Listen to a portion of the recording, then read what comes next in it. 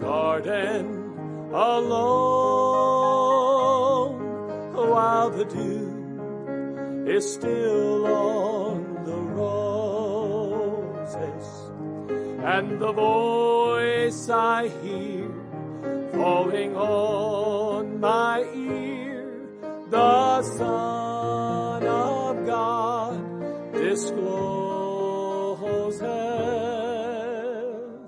and He walks with me, and He talks with me, and He tells me I am His own, and the joy we share as we tarry there, none other has ever known. He speaks, and the sound of His voice is so sweet, the birds hush their singing, and the melody that He gave to me within my heart is ringing, and He walks with me, and He talks with me, and He tells me I am His own, and the joy we share as we tarry there, none other has ever known. I'd stay in the garden with Him, though the night around me be falling, but He bids me go through the voice of woe. His voice to me is calling, and He walks with me, and He talks with me, and He tells me I am His own, and the joy we share as we tarry there, none other has ever known.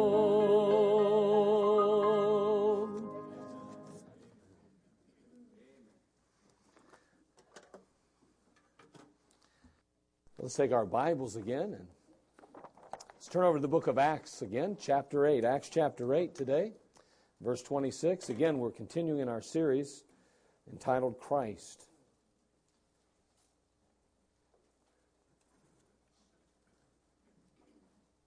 Acts chapter 8, verse 26.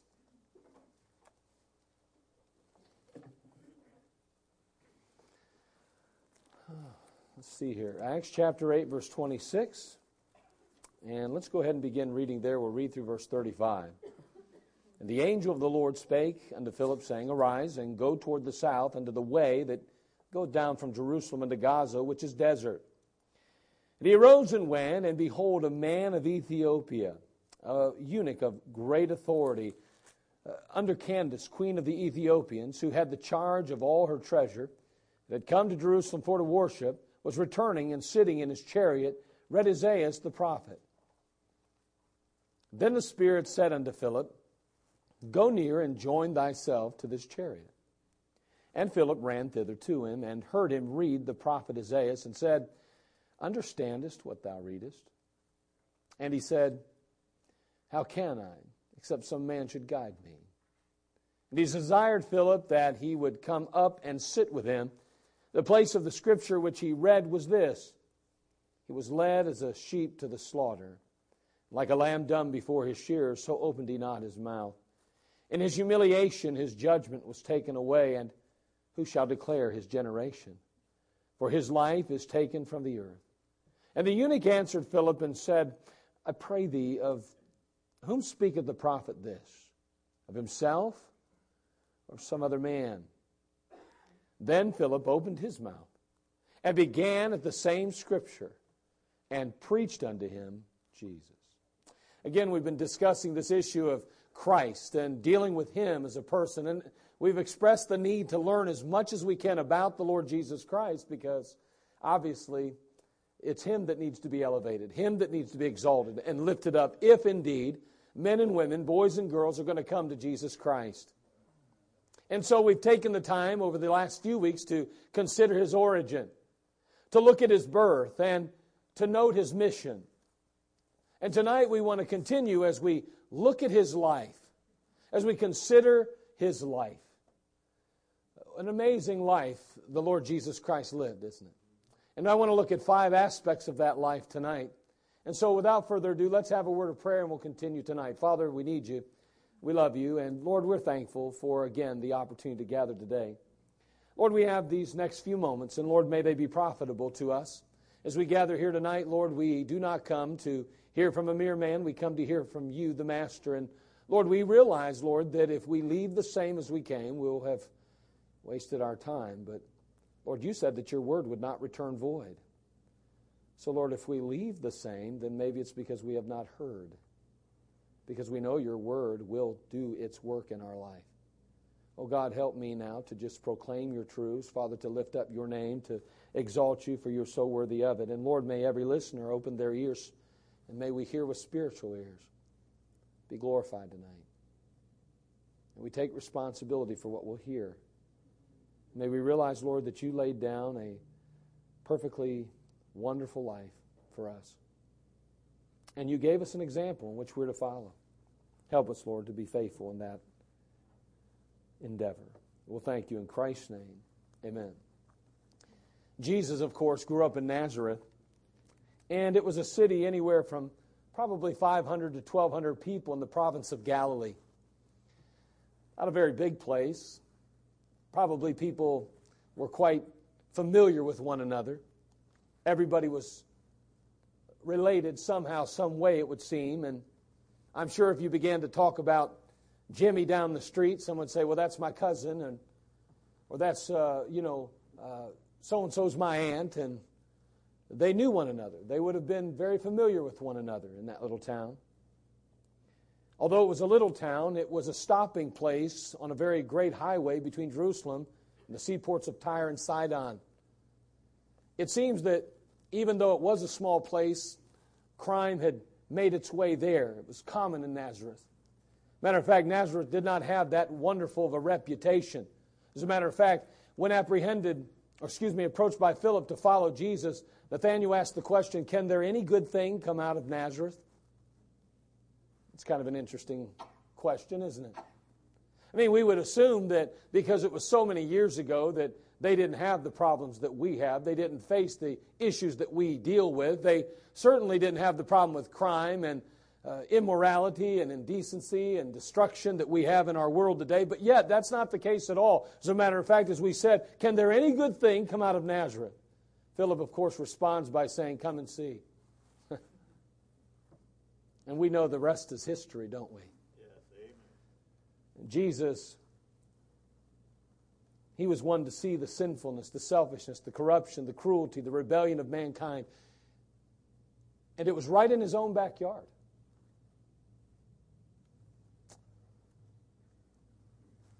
As a boy, he worked with Joseph, his father, his stepdaddy. I'm sure Joseph, like any good dad, stepdad, treated him like his own. Let me just say this. I don't know why, but I want you to understand something. There's not a child in this world that doesn't need a real dad and a real mom.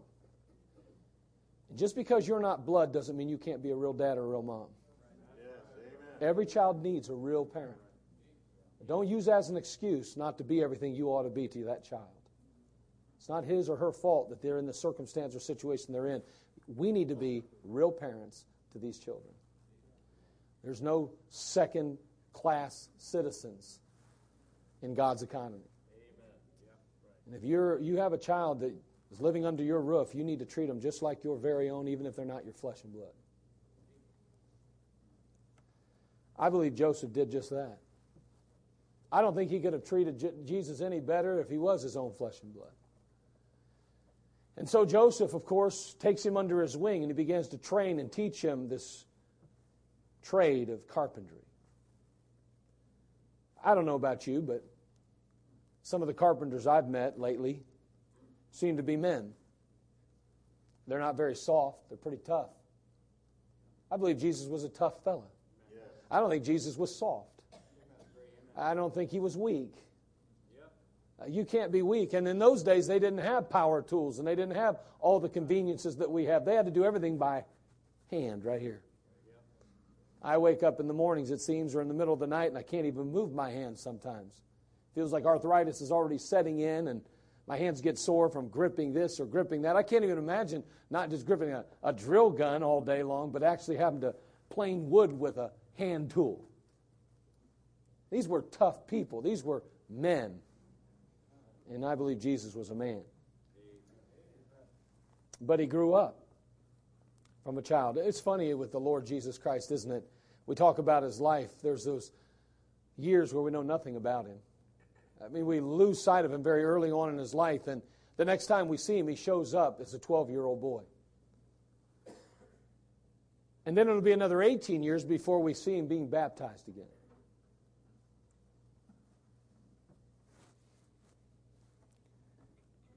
But when he turns about 30 years of age, his public ministry begins. And we know that it began basically with his baptism. Look, if you will, Matthew chapter 3, verse 16. It's at this point that his public service begins. Now, again, we talk about in the church, the local church, the need for baptism. And, you know, we'll say, okay, have you been scripturally saved and scripturally baptized? Those are the tenets of church membership. You have to have those to be a member.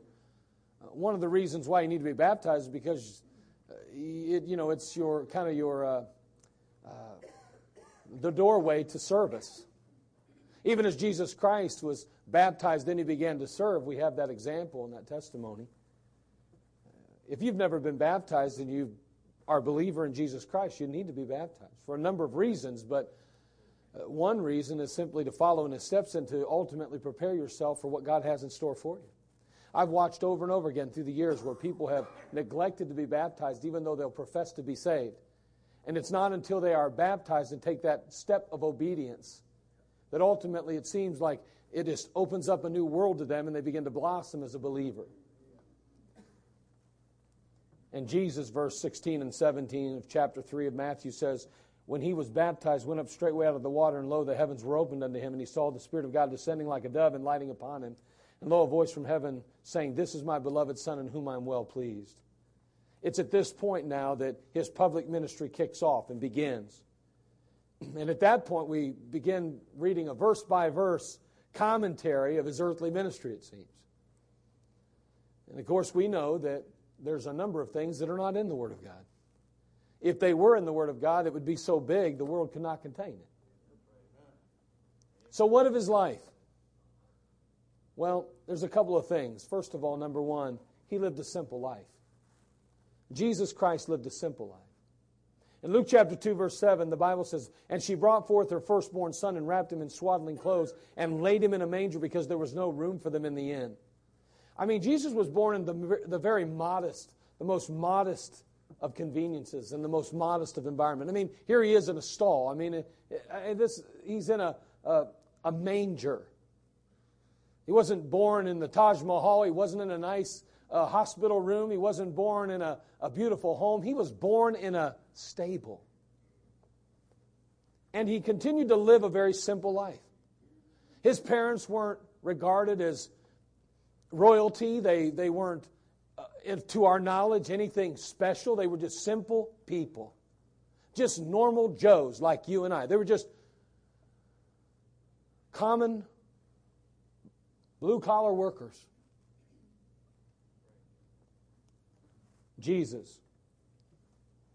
He didn't grow up in a king's palace, and he didn't enjoy the pleasures of money or finance. He was poor and he was lowly.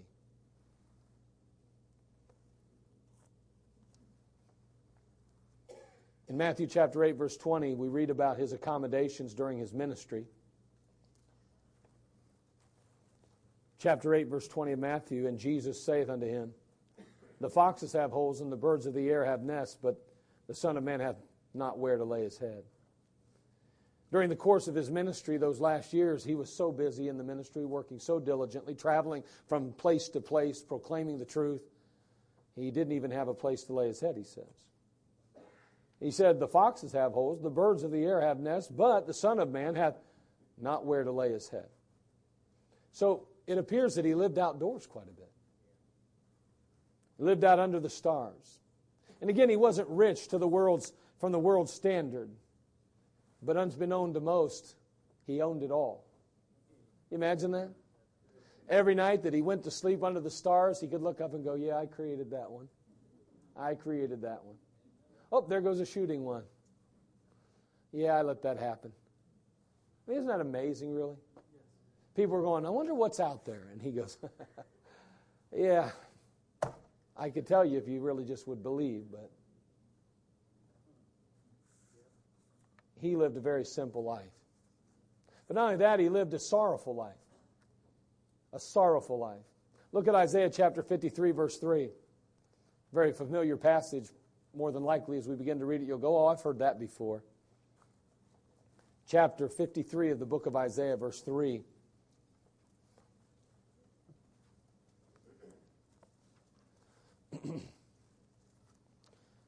It's just preceding some of the great verses of all the Bible.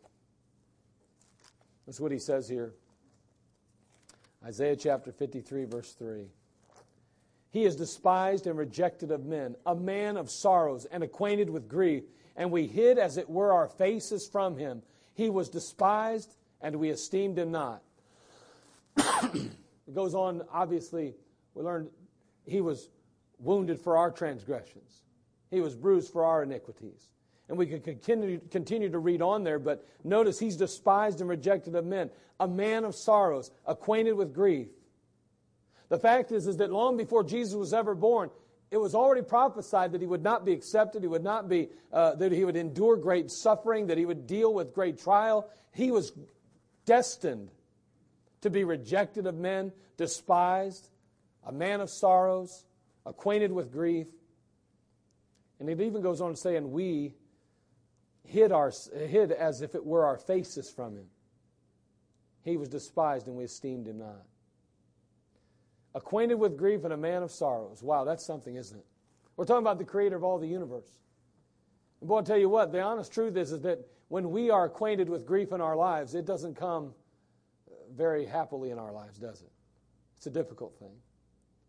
To imagine or to think that we have to go through a tough time, we don't like to think of things like that. We don't even want to have to face those kind of issues. But think about this. He created all of us and he created everything, and yet he is acquainted with grief. He lived a hard life. The Lord Jesus did. A hard life. He was despised. He was rejected of men. The very men who owed him their life, their health, their well-being, they literally, the Bible says, fled from his presence. They distanced themselves from the Master. He wasn't exalted. He wasn't elevated in their sight. He was despised. The Bible says in John 1:11, he came unto his own, and his own received him not. The fact is that the Jews rejected him, and they even rejected his message. Look at you in Matthew chapter 13, verse 54.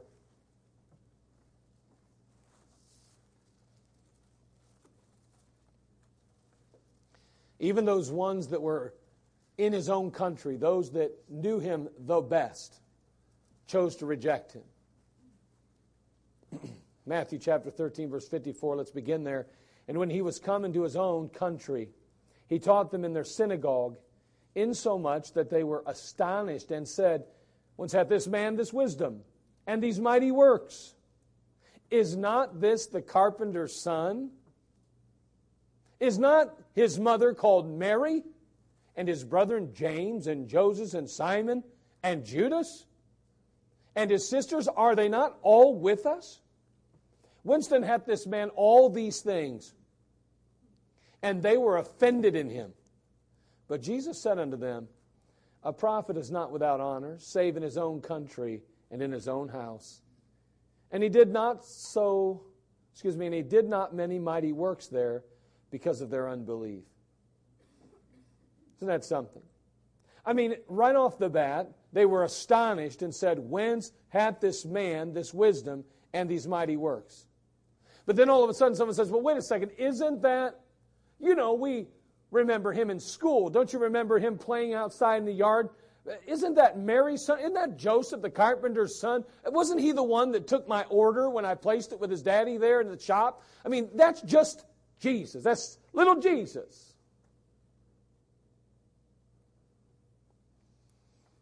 If I can share, more than likely,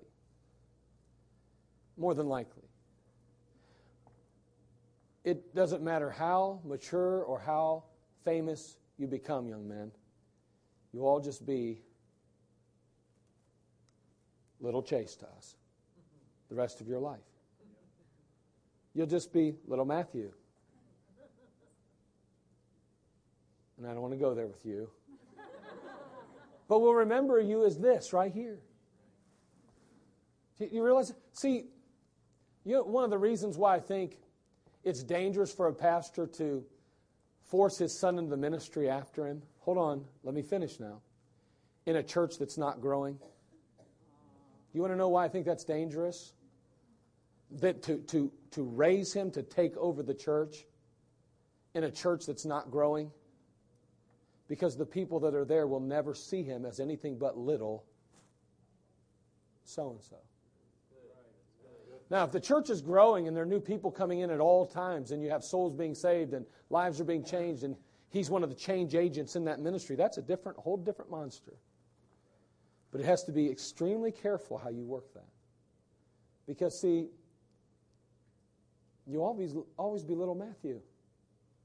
You're a man now.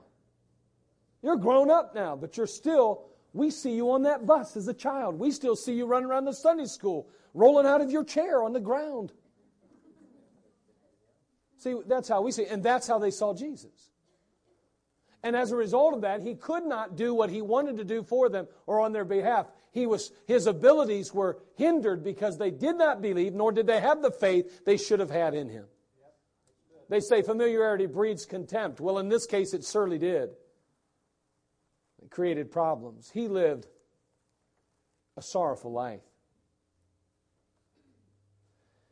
But not only that, he lived a sacrificial life. Jesus Christ lived a sacrificial life. A simple life, a sorrowful life. He also lived a sacrificial life. One of my favorite verses is in Mark chapter 10, verse 45. As it describes the Lord Jesus Christ. Look at how it describes him. Actually, it's him describing himself, isn't it? Notice what he says about himself.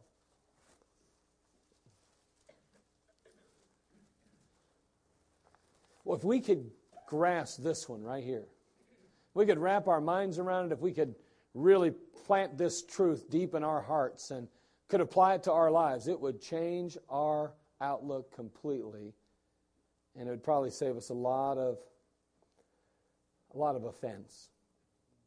Notice what he says in Mark chapter 10, verse 45. For even the Son of Man came not to be ministered unto, but to minister, and to give his life a ransom for many. Now, it is true that in the church we have a responsibility to meet needs in the lives of people. We're here for one another, and we're to help train and teach and grow one another and support one another and encourage one another, without a doubt. But Jesus had a perspective that would eliminate and alleviate a lot of problems in a church.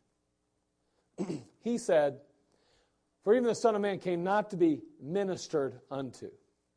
I didn't arrive here and I didn't come here to be ministered to. Now, when you're first saved, there's a lot of ministering that has to go into you. There's a lot of investment that has to take place. But I feel kind of like, in the book of Hebrews, when he looks at the Hebrew believers, and the writer says, when you should be eating meat, when you should be teaching others, when you should be out front leading, you're still having to be dealt with like little babies. Jesus is saying, okay, now listen, I didn't come here to be ministered to. You don't have to worry about me. You don't have to pour all your resources into me. I came here to minister to others. And may I say that if you've been a Christian any length of time, your heart should be the heart of Christ here. You should be able to go to a church and say, I'm not here to be ministered to. I'm not here to receive and get only. I am here to minister to others. And you don't have to pat me on the back, and you don't have to make me feel good about myself, and you don't have to give me this and give me that to keep me around. I came here to minister to others. That's exactly how we ought to feel. What can I do to build someone up? What can I do to make a difference in a life? What can I do to bear the burden? What can I do to alleviate the stress? What can I do to aid and to help both God and the leadership to reach the world for Jesus Christ? Jesus Christ said, I didn't come to minister, to be ministered to, but to minister and to give my life a ransom for many. Again, he ministered and he gave himself sacrificially to people. Look, if you will, Matthew chapter 14. It's funny, how we look at Christ, and again, it's important that we understand who he was. He was God, right? Emmanuel, God with us. We understand that. And it is important never to forget that, never to lose sight of that reality. However, I do think sometimes we forget about his humanity. We are quick to remind ourselves, at least, of his deity. But we are very slow to acknowledge his humanity. Why is that? Well, look at what it says in Matthew 14. When Jesus heard of it, he departed thence by ship into a desert place apart. And when the people had heard thereof, they followed him on foot out of the cities. And Jesus went forth and saw a great multitude and was moved with compassion toward them, and he healed their sick. You know what we find out about Jesus? He was constantly, continually ministering. There were multitudes that tracked him down, followed him out of cities, into the wilderness, into the desert places. He could have easily been frustrated with people and said, don't you realize I need a break? Get away from me. Back off. Yes, I'm God, but I'm also a man. Leave me alone. I need my time. I need my space. I deserve a break today. So I'm going to McDonald's. But we don't see Jesus doing that. Now, he got away all right.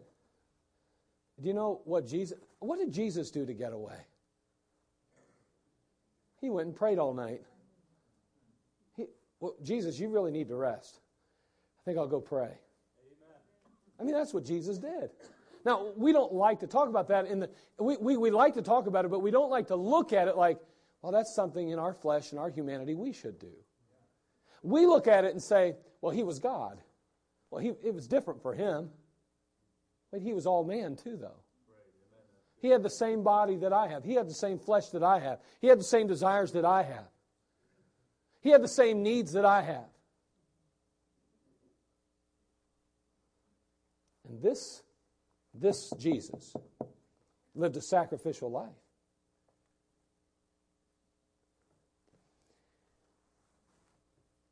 It's very clear in the Scriptures that he had little, if any, time to himself.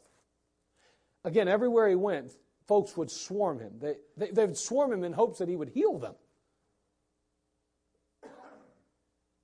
I don't know about you, but I'm almost glad. I'm almost glad at times that healing, the way it was done in the New Testament in Jesus' day, is not in vogue today. And it's not, by the way. We don't have we don't have healing taking place the way it was in the New Testament. Those are some of the things that went away. Oh, it'll come back again when God begins to deal with Israel, who demands a sign. Yes, amen. But not now. We don't need a sign. We don't need that. Listen, those healings were not just to heal people. They were to prove something. They were to prove His deity. They were to somehow validate His ministry and the ministry of the apostles. I can't imagine. If I could really heal people, if I had the ability and the power to heal people, do you think I'd ever get a moments of real rest? I mean, if I really could do what these guys on TV claim they can do, how in the world would they ever get a moment's rest with so much cancer and so much hurt and so much heartache in the world if they could really do what they claim they can? I'm almost glad we can't do that today, because I don't know if in my physical flesh I could deal with that. People banging on my door in the middle of the night every night, never getting a moment's rest. Honestly, do you really think you could live in your neighborhood and your friends and family and other people all around you wouldn't find out that you can heal by touching people or speaking it? I mean, can you imagine? And Jesus, He had so little time, if any, for Himself. His life was lived on behalf of others. In the book of Matthew, again, chapter 14, a little later in that same chapter, verse 34, it says, "And when they were gone over, they came into the land of Gennesaret. And when the men of that place had knowledge of Him, they sent out into all that country round about, and brought unto Him all that were diseased." I mean, He's not even putting up a sign. He's not setting up in a corner. He's not trying to draw attention. He just walks on in and they say, "Here comes Jesus. Let everybody know He's coming." And they all went out and gathered all their sick and all those that were diseased and brought them to Him. Why is it we have to advertise healing services? Why do we have to take 5 and 6 offerings? Why? Because it's not happening. It's not real. That's why. It's not real. Man, my son has a heart condition. Okay.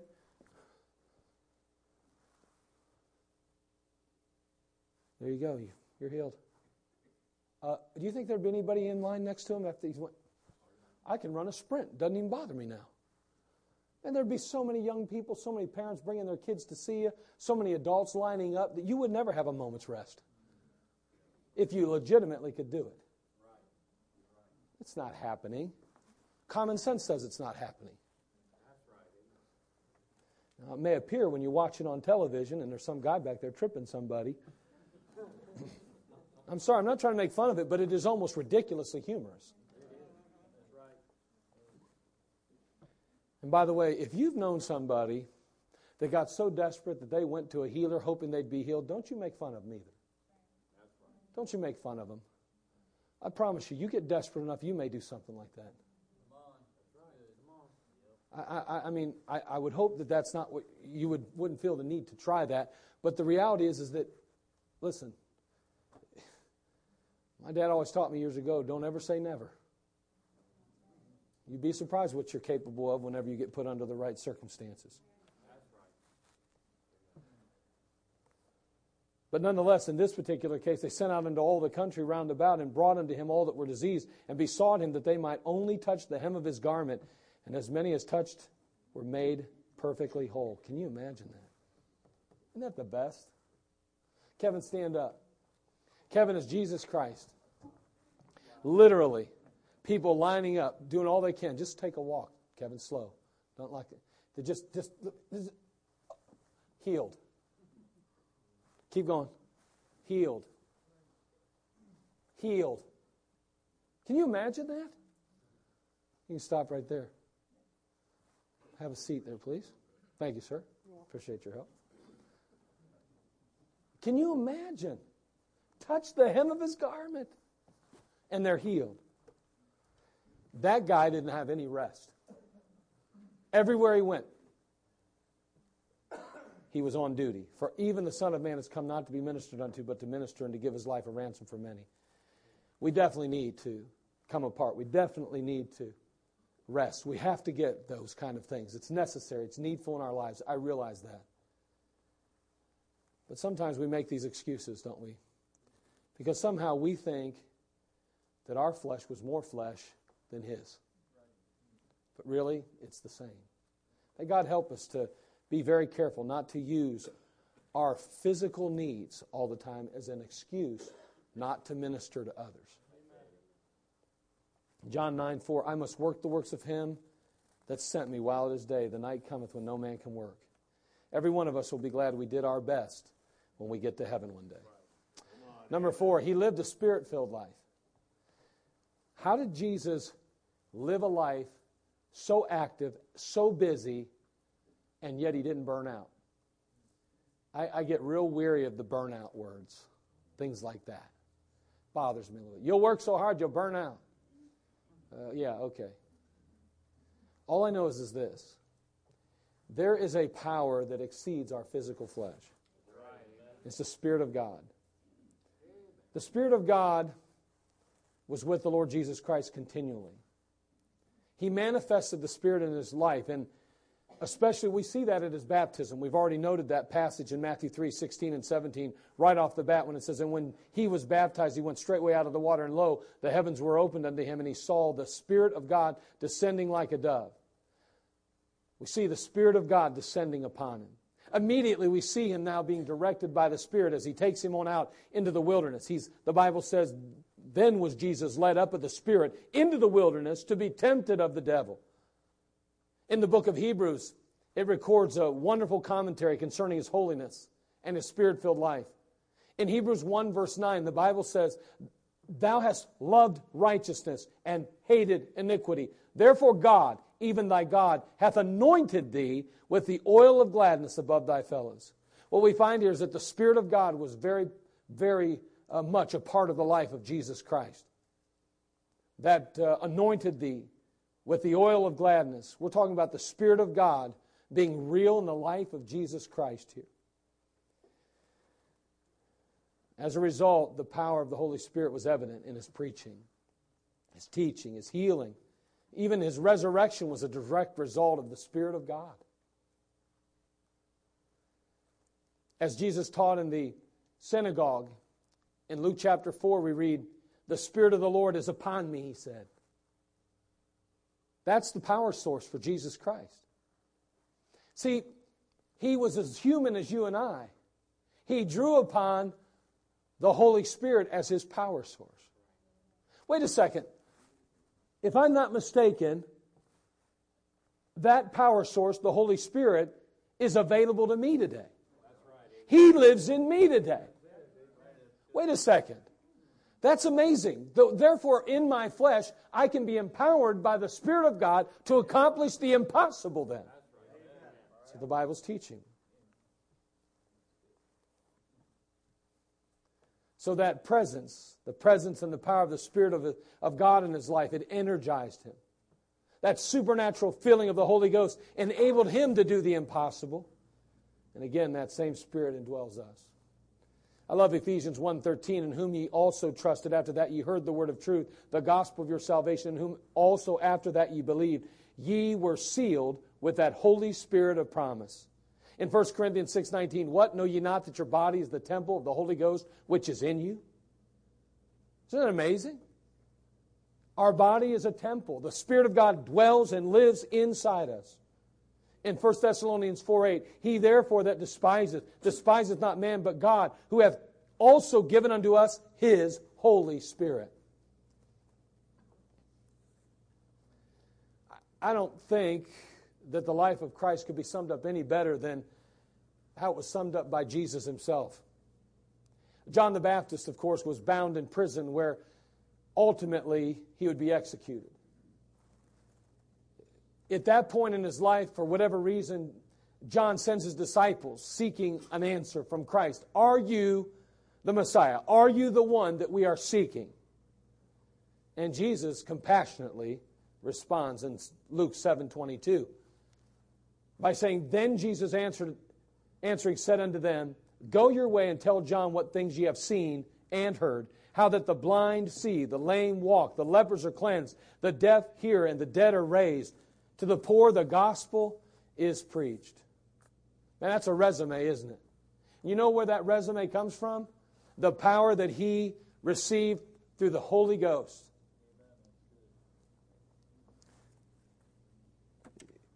One of the great things about reading books, especially books of the past, is to read about men and women of God who did what we would consider the impossible. In the singles class, we're reading about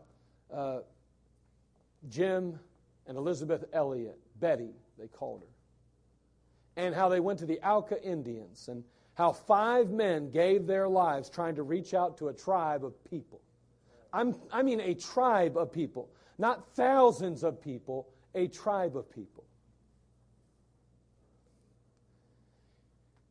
And as their husbands, the report comes back that their husbands are face down in the water, dead, they say, it was the will of God. And we have perfect peace. The one writes in her memoirs that she is concerned because she does not want the pity of people, because she has found the perfect peace of God. Now, you can't read things like that and not realize how miserably short you fall to the standard that ought to be expected of the believer. Amazing. You say, well, that's just, that's the exception. No, it isn't. That's how we ought to be. We have lost sight of the standard often because we fail to realize and recognize the real power source that's available to us, the Holy Spirit of God. Jesus Christ, He lived a Spirit-filled life. Finally and last, He lived a sinless life. I mean, we've got to touch on that, right? Hebrews chapter 4, verse 15. Turn there, if you would, please. A very powerful verse. And again, we don't need to belabor this point. We're not going to spend a lot of time on it. We're going to move right through it. But he lived a sinless life. Hebrews 4:15.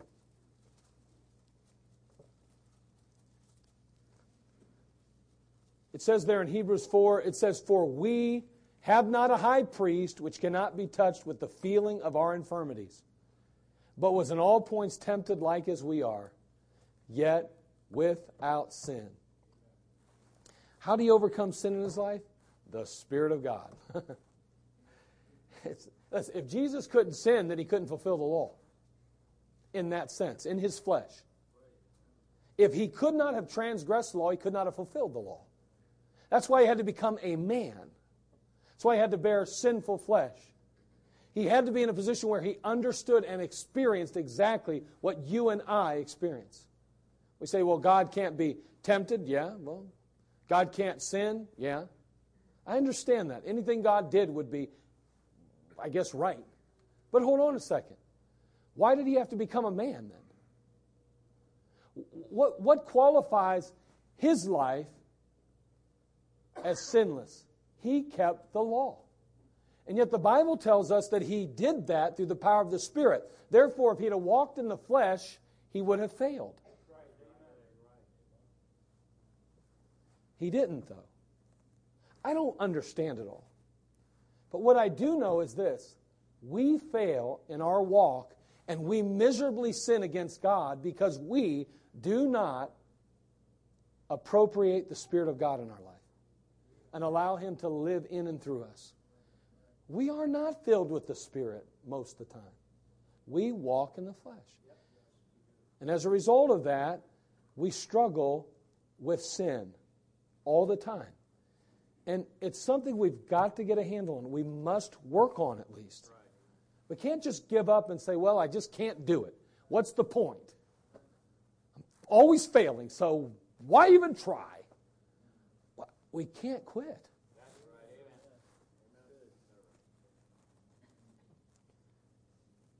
So although he was tempted, he was proven faithful. And he's the only one that lived a sinless, perfect life. He fulfilled the law. He kept the 10 Commandments, unlike any other person. We know, according to Romans, that the 10 Commandments were given to us to reveal to us our great need of a Savior, to show us that we could not measure up, nor could we ever measure up to the perfect standard of God. It was never given as a means of salvation. The 10 Commandments was never given to somehow help us to find our way to God and earn. No, it was given to help us find our way to God, but it wasn't given to provide us the way to God. It was given, as we said already, to prove to us we could not get there on our own, because we just can't keep the law. Jesus did, though.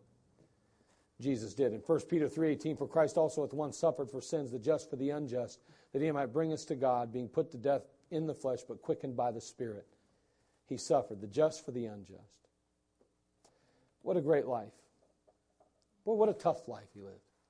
Jesus Christ, simple life. Is your life complicated today? Is it real complicated? There's not a believer's life that ought to be that complicated. Our lives should be simple lives. I'm not talking about not busy. I'm not talking about being so active. We ought to be active and we ought to be busy. I'm saying they ought to be simple, though. We don't need to be guessing what we should be doing all the time and where we should go and how we should live. No, those are things that are already settled for us in the Word of God. It's a simple life, the Christian life. Simple. Jesus was a simple man. He lived a sorrowful life. You live long enough in this life, you'll know what sorrow is. And you may not have to live very long before you recognize it or before you experience it firsthand. He lived a sacrificial life, a life that each of us ought to strive to live. A Spirit-filled life, a life that we must surrender to, yield to, in order to ultimately have victory in our Christian life. And he lived a sinless life. A life that we ought to shoot for. We ought to strive for. There's not one of us that will live a sinless life. We understand that. But there's no reason in the world why we shouldn't strive to be sinless as a believer. We ought to do our best to be without sin. That's all.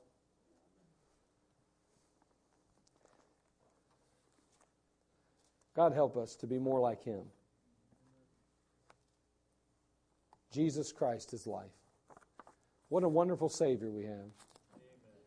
What a glorious Savior we have. We're blessed today, aren't we? Do you know Him? Is He yours? And not only do you know Him as Savior, but do you know Him? Do you meet with Him?